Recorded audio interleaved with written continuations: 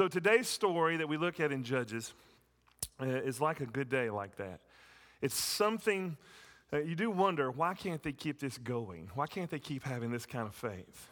But more so, there's something I hope this morning we see that you look at this day and say, there's something here for us that makes us want to keep going. That's the point. All right, so we'll look at three thoughts here this morning. We're going to look at the women, and we're going to look at the weakness. We're going to look at weakness, and we're going to look at a window. Women, weakness, window. Let's pray. Father, as we dive into these two chapters here that we're reflecting on, would you help us to be convicted? Would you enrich our view and give us a biblical view of womanhood as we glance at that this morning? Would you grant us a window, Father, into just the hope that we have in you? And Father, as we come to this time, there are many of us who are humbled by life and need a reminder, need something to tell us to keep going. We're facing many things that we need to know. Why can we keep going and for what reason? So would you speak to our mind and to our hearts and our hands? Would you have mercy on me, a sinner, one among sinners? And would you, God, but would you, Holy Spirit, would you illuminate your word in a way that would give us great hope and convict us and teach us this morning. In the name of Christ we pray. Amen. All right, so where we are right now in the book of Judges, we're in a series of that, and a lot of the people in the church are studying the same parallel of the Judges along with that. So they're coming in having studied a lot of the passages that I'll be preaching on today. And so we're looking at the story of Deborah and a couple of others. I'll tell you who they are in a second. And it's really chapters 4 and 5. We're addressing that. So we'll be skipping over 5. Kevin won't be starting with 5. We're looking at chapters 4 and 5. We didn't read all of it, but I'll catch you up on some of it. But chapter 4 is sort of the historical kind of narrative of the event of Deborah's life and a couple of the judges, another judge and a woman. That's a prose. And if you think of it, chapter 5 is a song that her and Barak, the other person mentioned in her story, sing. So it's a poem. And the chapter 4 gives us a sort of what happened, the information that happens. Chapter 5 is sort of their singing to the glory of God and behind the scenes of what really they felt. And you get a little richer story. I'll bring that to bear. We can't look at all of it this morning. But there's chapter 4 is a prose in a sense. Chapter 5 is a poem. And so let me look at verse 1 through 3, give you a little bit more context here. We didn't read this. Sarah didn't read this. But here's what you need to know as we come into Judges. You'll see in verse 1 that again, it says again, this is a cycle that God's people will go through in Judges. They did what was evil in the sight of the Lord after the previous judge had helped them. And they'd spiral. So there's this sort of pattern, not sort of, there is a pattern where God's people keep spiraling away from God, and yet God is faithful to them. Think of it this way. We summarize that God is a covenant keeper, but man is a covenant breaker. And God keeps rescuing his people. That's sort of this pattern we see. And it's can get very rough throughout the book of Judges as we look at that. But notice the pattern is they relapse or they have that. Then you'll see the Lord sort of brings retribution to them. He sells them to an evil king there in verse 2. And then they cry out in the midst of it. And it's sort of some repentance. And oftentimes it's just like, give us relief. Things are so bad. And the pattern goes, and then he sends them a judge. Today we'll be looking at Deborah. And then eventually the next week they'll pattern back. But this morning, we'll be looking at Deborah. And here's the people we're looking at. The good people, the good guys in our stories in chapters 4 and 5 are Deborah, Barak, and Jael. All right? 2 women and a man. Barak is the man there. They're the good guys in our story. The bad guys are Jabin, who's a king. He's not mentioned much. And then Sisera, who's basically the general of the evil army. He's the bad guys. And his mother is mentioned at the end of chapter 5. And you'll see why I highlighted her. Those are the good guys and the bad guys in our story. You see that? And then, so now I want to pause. I didn't want to read all of them, but I want to tell you the rest of chapter 4, Jael, the woman who we learn about her. And let me tell you her story. Notice when we read this morning, we finished with this general. He's defeated by God's army, and he runs away. He gets off of his chariot, and he runs away. Well, he runs to a place who is an ally. There's a king, and Jael, it's her husband, had made a peace treaty with the bad king, Jabin. So he scatters off. He's running from the battle. And he finds this woman, Jael, in her place, which is far away from everyone else. He goes into her tent. Normally, you would have gone into the man's tent because the man, her husband, would have been the place. But some think he's maybe hiding. Maybe they won't check in her tent. But he goes in this woman, Jael's tent. And she calls him into the tent. And he comes in and he's been running. The battle's over and he is lost and he's running away to hide. As he comes in, he asks for water. And she says no. She gives him some milk. From milkskin, the text tells us. She wraps him in a blanket. All right? Then, while he falls asleep, she takes a tent nail, a tent peg from her tent, gets a hammer, sneaks over to him. The passage actually says softly walks over to him, takes it, drives the nail into his head, and kills him. That's like every teenage boy's favorite story in the Bible. What? She did it. She drives in it and kills him. And so the good general, which is Barak, you'll see there the passage I read for you, says, and behold, he was pursuing him. He couldn't find him. He gets to her. She sees Barak and says, come over here. Let me show you what's happened, basically. And she see there, and Barak was pursuing Sisera, the bad general. Jael went out to meet him and said to him, come, and I'll show you the man whom you're seeking. And she went to her tent, and there Sisera is dead with the tent peg in his temple. All right, so we have Jael and Deborah and Barak, and you see all the players in the rest of the story.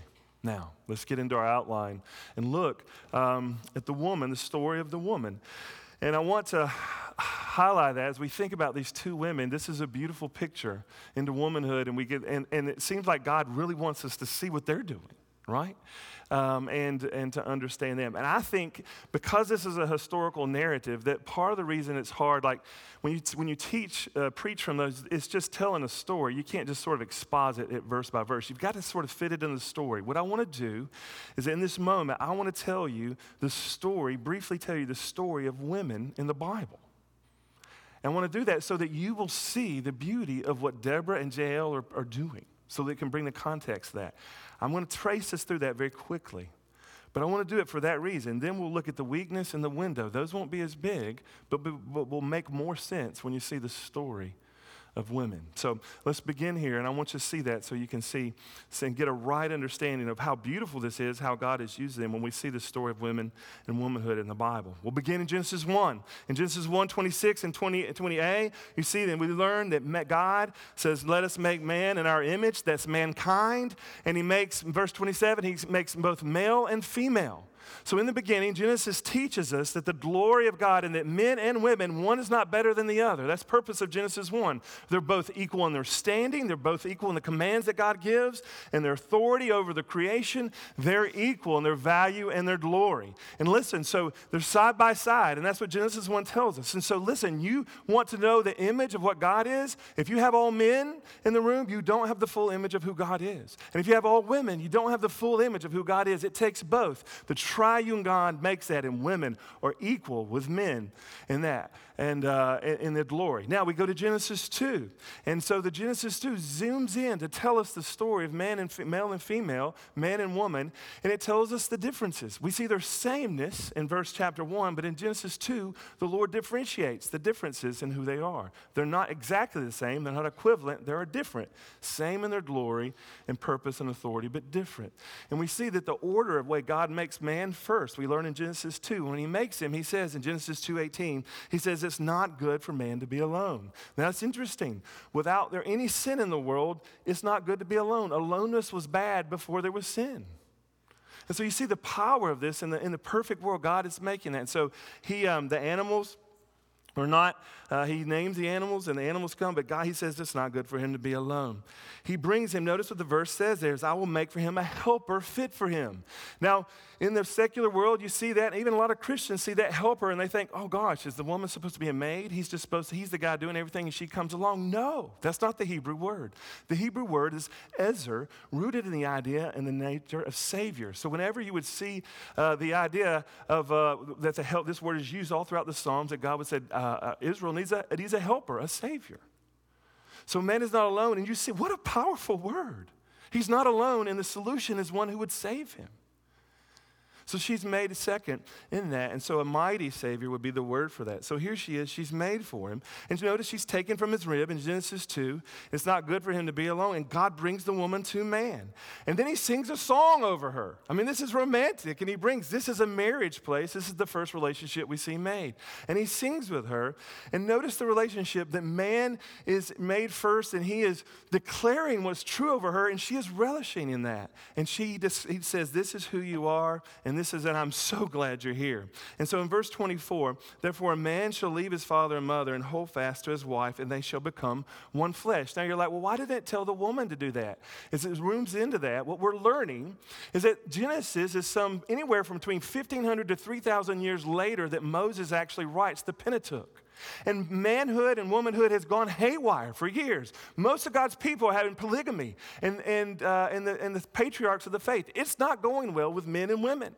And it doesn't go bad. We'll see why in a second. But what God is doing, in Genesis 1, when he would have said that male and female are image bearers, a woman would have thought there's no way. We're just property in this world. I'm an image bearer of God. Actually, that language was only used for kings. Only kings, Roman kings and their gods were connected to the gods. Only the kings were the image bearers, not regular everyday Joes, especially not women in the cultures. So in Genesis 1, it's the raising up of all men, and like the regular slaves and God's people, like, I'm an image bearer of the king? Are you kidding me? And the women are there too. Now, notice here, the woman is told, doesn't say that she leaves and cleaves. That would have been understood. The telling of the man leaves too. They do the same thing. You see, the scriptures are elevating women. They're holding them high. And that's where it brings them to that. And they shall both leave, and they were there. Now, it is a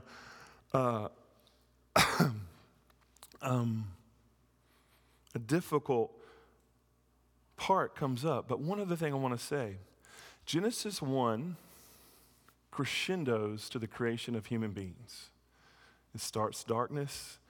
Most theologians say it crescendos there. Guess what Genesis 2 crescendos to? Although the man is made first, which shows that he is a weight bearer, that he will carry the weight and the authority, not rule in some domineering way, but he'll be the weight bearer. But then Genesis 2 crescendos to the creation of the woman, just like Genesis 1. She's the glory of the man. And from there, you even see God making them equal in the sense that although man was made first and his role will be to bear the weight of the world, and he has a unique strength, that his strength will be to use, his difference is that the woman will also bring the glory and the beauty of that, and she will uniquely bring something that he can't bring, and she's a life giver. Out of the differences between man and female, that's probably, I would say, at the end of the day, the main differences between the male and female without splicing it out further than that. The man was designed to be a weight bearer. Even the design of his body. I can bench, well, not as much as I used to, but Brittany will never be able to bench what I can. The strongest man and the woman in the world will never match the strongest man. And there's something about his weight bearing, but it's not a lord over. Notice he's still beside her. And her body and everything is her to bring life. He was alone and she's a life giver. The whole body of a woman is designed to give life. And her role is to do that. So it crescendos to her in the Genesis 2. And he sees her and he celebrates and he's like, yes, here she is. And she's beautiful to him. Now, when the story continues after this, the fall comes. And notice what happens in Genesis 3. As we learn here, in Genesis 3, the story of the woman, the serpent, more crafty, he goes after her. And he decides to go after the woman first. And probably because she should have been protected, because there was the weight bearer guy that protected, but he goes after her. And the thing that he makes her realize, he's crafty, he says, did God really say? Let me just interpret what he's doing. One of the things he's doing, he's saying, maybe you're not as valuable to God as you think you are, because he's lying to you. Now think about the last place she was in Genesis 2. She just comes out of the place where the last thing we learn in Genesis 2 is a man is speaking and it's true. And he says, you're bone of my bone and flesh of my flesh. He sings a love song to her and he says, you're of great value. Now Satan comes and he says, you're of no value. And she begins to wobble, if you will, buckle under that. They eat of the forbidden fruit. And they both fall, and they're separated. And now man and women, they cover themselves, and she moves away from Adam, and there's a struggle. Then the curse comes, which is beautiful to know this. I want you to know this because it makes everything else rich about Judges this morning. There's this phrase when God speaks to the serpent and then to the woman, he says, you'll have difficulty in childbearing. But there's this phrase here that really is important. He says, your desire shall be contrary to your husband, but he shall rule over you. All right? I know I've preached it before. I'm going to keep coming back to this because it's important to understand the relationship between male and female. And there's this difficult struggle. The word there for her to desire, I think, is only used one other place in the Old Testament. And it's the word next in Genesis 4, where it tells Cain and Abel, it says, sin has a desire for you, is crouching at your door. Sin desires you. It's a negative sense. And so she, notice what it says, will have a desire for her husband, males in general, that will be destroying. And we believe in two ways it sort of plays itself out. Remember, now she doesn't feel, she first was cherished and loved and had great value, worth, was the glory. Satan gets in between that, and now she'll want it, and she'll look for it in the wrong place. Let me just pause there and say, God in his wisdom gives a woman a negative desire, I think, in this sovereignty, and looks to man so that she can't get it from man so that she'll go to him one day. The true Adam, the better Adam. But she has a desire, and her desire is, she begins to think, if I could just have the love of a man, my life will be fulfilled. Or she will desire his position. Something about her relationship with a man is that will be the thing that will satisfy her. Now notice, look at him. Now he's got strength, remember? He's a weight bearer. And look what he does. It says in the negative sense, he will rule over her. He will use his extremities to rule over her. This is a terrible thing. So he will take his strength and he will either bring her under oppression, right? Patriarchal, and women are under oppressed. That's what we see in the Bible. Or he'll run away because he can't handle the pressure. He runs away. So you either have absent men or you have present men who are exploiting. So then you have a woman, you wonder why does she need, why will a girl go to the extra mile to have something of a guy? Why do they ask Bruce Petrie every day in his family court judge, why didn't she leave him? Because there's a curse in play. The thing that's most glorious about her is thwarted. That's a terrible formula. By the way, you face that every day in your life, whether you know it or not. And just so you know, I don't want us to walk away saying patriarchal or matriarchal. Which one is Genesis trying to tell us is the most bad? They're both bad. Woman is contributing to the fall just like man is. When a woman gives in and has a desire for a man or him or her husband in a way, that contributes to the fall, especially when the man rules over. It's both doing that. As a matter of fact, that's why I wanted to tell you about the mother of Sisera. Look what it says at the end of Judges 5:28. She was worried that her son had not come away from the battle. And it tells us in Judges 5 that the mom of Sisera, the guy who had the temple, that she jailed, drew it through his head. She's looking for her husband to come, or for her son to come home. And the princesses are wanting this king to come home, or this general to come home. Look what it says. Out of the window she peered, and the mother of Sisera wailed through the lattice. Why is his chariot so long coming? Why hasn't he come home from this battle, basically? The princesses say to her, indeed, she answers herself, have they not found and divided the spoil, a womb of two for every man? They said, hey, he's just getting ready all the plundering of the battle. And look what the plundering is. 1 or 2 wombs of the women for the more men. Even the women, because they are so caught up in their men, are perpetuating the very problem that it's okay for other women to be brought and made slaves in their country. Do you see that? It's a desperate pattern.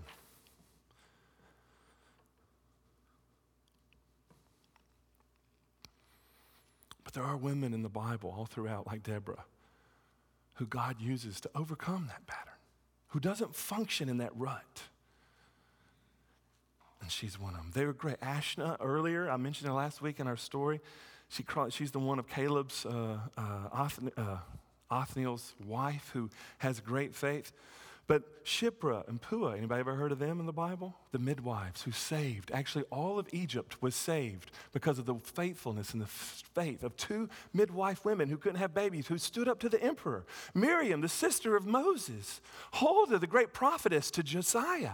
They had great faith, and she stayed there. Mary, the mother of Jesus. Mary Magdalene, those who ran with Jesus, who had the first testimony of God, of Jesus. Nobody would believe a woman in that day, but they were the ones who did it. The women are there. And notice, so we get to Deborah, and you need to celebrate when you see Deborah, and you and I see her this morning. When we see Deborah, we should say, wow, look what God is doing in her. The curse is being overcome. Look at her life. In verse 4, now Deborah, the fact she's being named, the scriptures name her. Women were just property. She's being named. Deborah is there, a prophetess. She had a standing among God's people. What was a prophetess? A prophetess did speak on behalf of God to the people.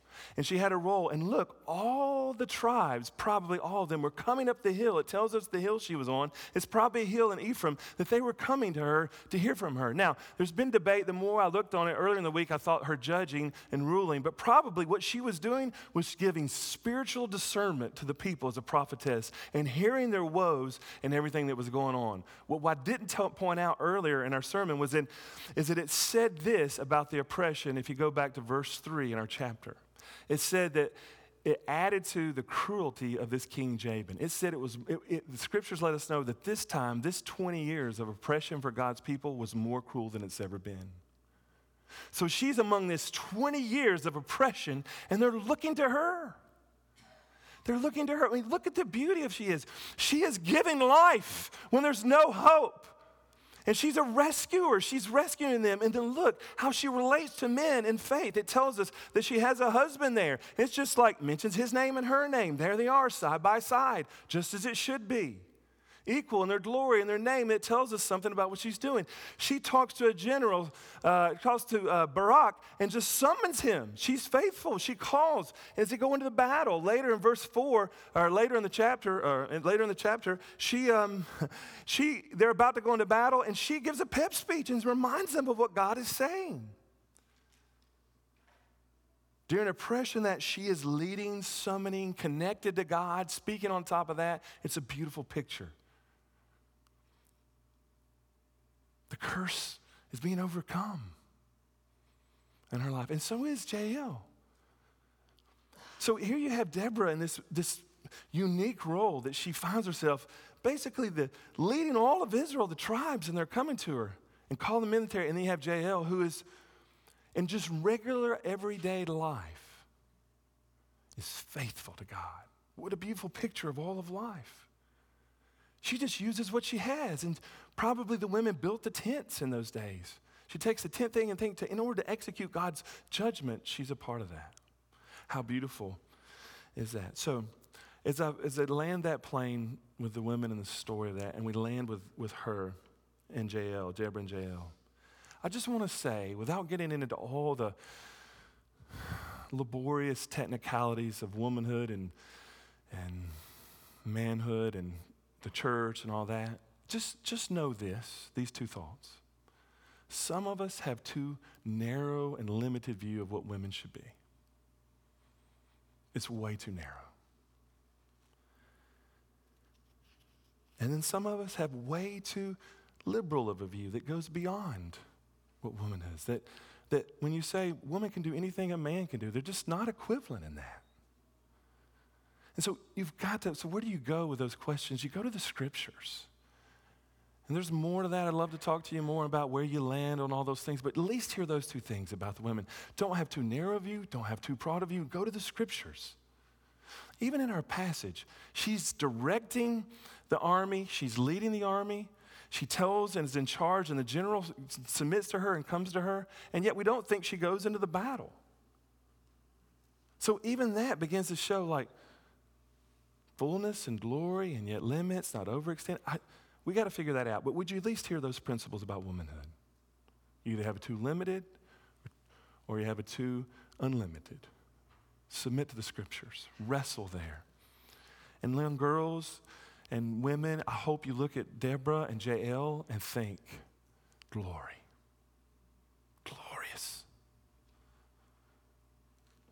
So, now, the weakness part of it. I told you these two were much shorter, but there's a weakness story. And the weakness is really all three of the main characters, the good characters. I told you about Deborah, right? I mean, she's dealing with a desperate nation, and think about her life. Even the Jews were patriarchal, and it would have been hard for her to move up, but somehow she overcomes all these things, and she, in weakness and not much traction, becomes great within the kingdom of God's people at that point, is leading them. That's great weakness. She had to overcome so many things.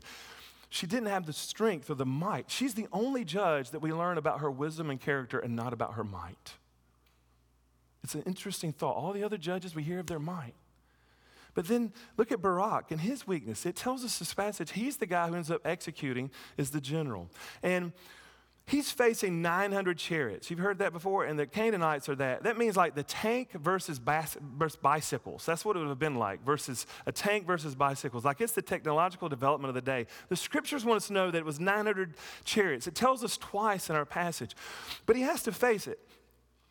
And he's got to go into it. It is great weakness. As a general, he would have known, I know what they have, and God's told us to go. And she's telling us that God says this. That's what a prophetess does. She's saying go, but he's like, that's not a winnable battle if you look at it, right? Now, here's where I want to just exhort you, and there's a little bit of a difference in my personal opinion here.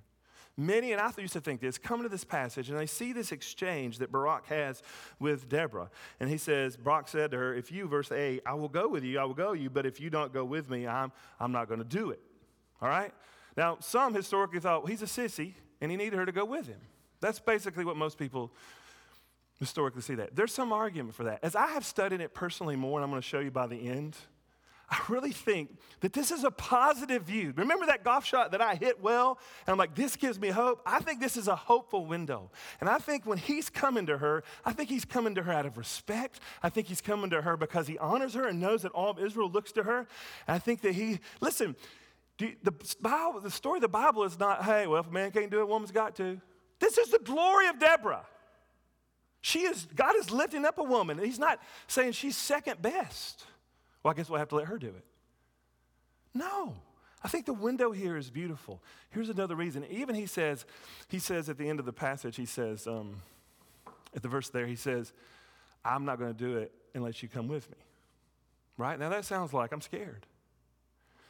Or she represents the presence of God to him. She's a prophetess. God has been speaking to the people. And he knows, I can't do this without God. It's actually a posture of humility, of dependence upon God.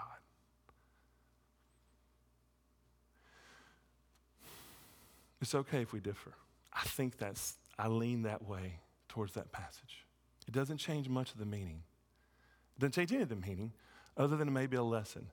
But I think he's honoring her. Listen, he is the only one mentioned in this story in the Hebrews Hall of Faith in chapters 11. So he's exalted, all right? But then in chapter 5, she's exalted, Deborah's exalted, called the mother of all of Israel. And then Jael is exalted, and she's called the most blessed woman among Israel. The same name that will be used there. So I think they're all three great stories. This is three great faiths. Here God's working, and he's using it. And Jael, her weakness is, imagine you're a woman, and I'm not strong enough. There's a general coming in, this big guy, and she needs to execute this. She's going to kill him, and yet she's in a place of weakness. And yet she's faithful there. Here's just what I want you to get about weakness. What is your oppressed nation, hard circumstances like Deborah? What are your 900 chariots? Or what is your big, brawly general in your house of your life that you're scared to face? That seems like it's too much and too big. Each of these judges, or women, this story here, each of these three people were at a place of weakness. It just didn't seem possible. And yet Deborah rises up, Jael executes, and they do it. Which one are you? It should remind you of 2 Corinthians when Paul said this. Read this passage with me. And he was talking about Christ. He said, in 2 Corinthians, he says, my grace is sufficient for you. My power is made perfect in weakness. Therefore, I will boast all the more gladly of my weaknesses, so that the power of Christ may rest upon me. For the sake of Christ, then I am content with weaknesses, insults, hardships, persecutions, and calamity. For when I am weak, then I'm strong.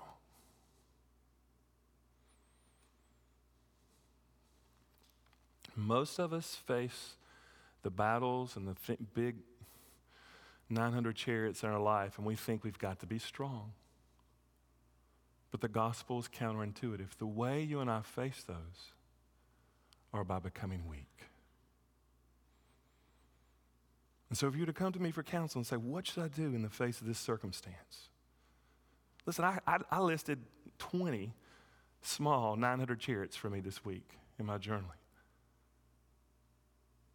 But if I'm a good pastor, what I will tell you is not gird up your loins. I would say become weak. We're scared to become weak. But it's in our weakness that his strength is made perfect and we resonate Christ. Why? Remember why? Why is this story about weakness? What is God showing us here? What is the window in? He's going to get all the glory. He's doing it all. And part of our weakness makes sure that if we know we're weak, we give him praise and glory. Chapter 5 is Barak and Deborah singing a song in their weakness like, the glory be to God, glory be to the kings. Listen, our God is courageous. Our God is faithful. Our God is the Most High King. Are you willing to become weak in the things you face, so that his strength might be made perfect? So lastly, the window. And the window is this. So this is where I think looking into this story, there's so much to learn. Y'all learned so much more than what I'm telling you this morning. But I'm trying to give the big rocks here this morning. And the window is this. Notice that first, remember that when we're weak, the reason we become weak, because that's when God works and he gets the glory. And all of a sudden, we're relationally dependent on it. Remember, his heartbroken. He's heartbroken and he wants to be near to you in this passage. And the way you get near to him is by being weak and come to him and say, you're God and I'm not. But look, it tells us in the passage, and she said, this is talking about Deborah, I will surely go with you. Nevertheless, the road on which you are going will not lead to your glory, for the Lord will sell Sisera. So who's the one that wins the battle? The Lord does. Verse 15, the Lord routed Sisera and all of his chariots and his armies before Barak. As they're going down the mountain from Tabor to fight this, the Lord even brings rain, we learn in chapter 5, to make the chariots mud up in the desert by the river. And he does it. It's him who does it, and he wins it. And verse 23, so on that day, God subdued Jabin, the king of Canaan, before the people. It's him who does it. But here's the window, an even more clear picture of the window I think this story lets us see. It is that God does it. And I'm so thankful that y'all were in the study this week, realized that the lady who wrote our study book, her name escapes me right now, I'm sorry, but who wrote our study book, she reminded us of Genesis 3:15. And she went back to that place. You remember when Jael drove the tent peg through the head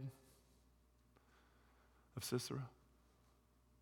Does that sound like a promise from anywhere? A symbolism, a reminder of a promise from anywhere?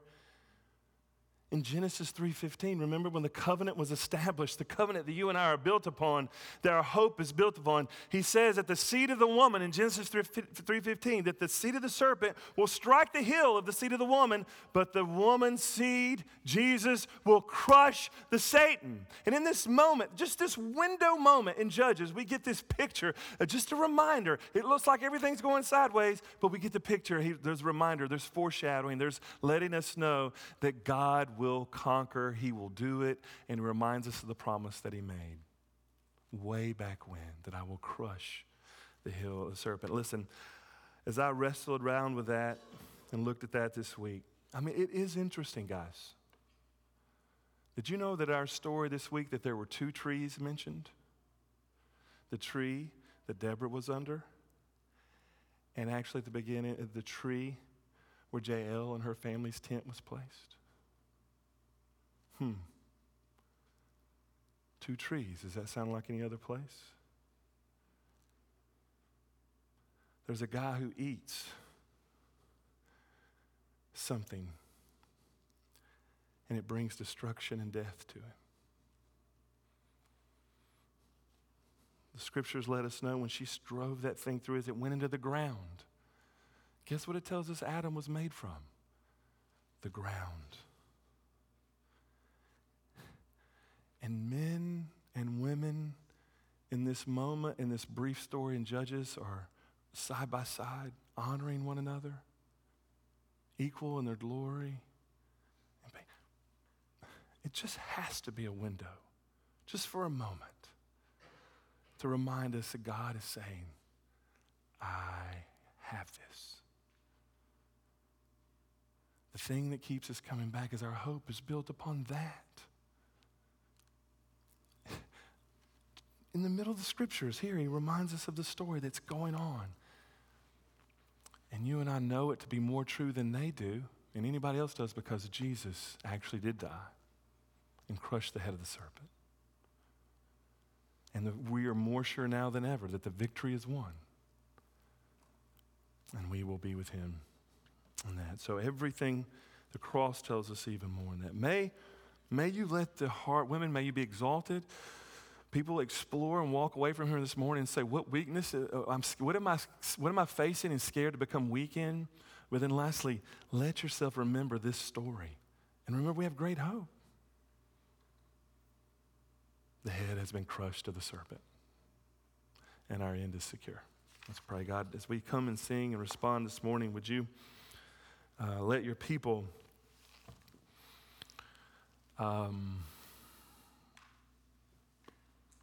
let us believe and truly believe and trust that you are a God who is faithful. And in the midst of all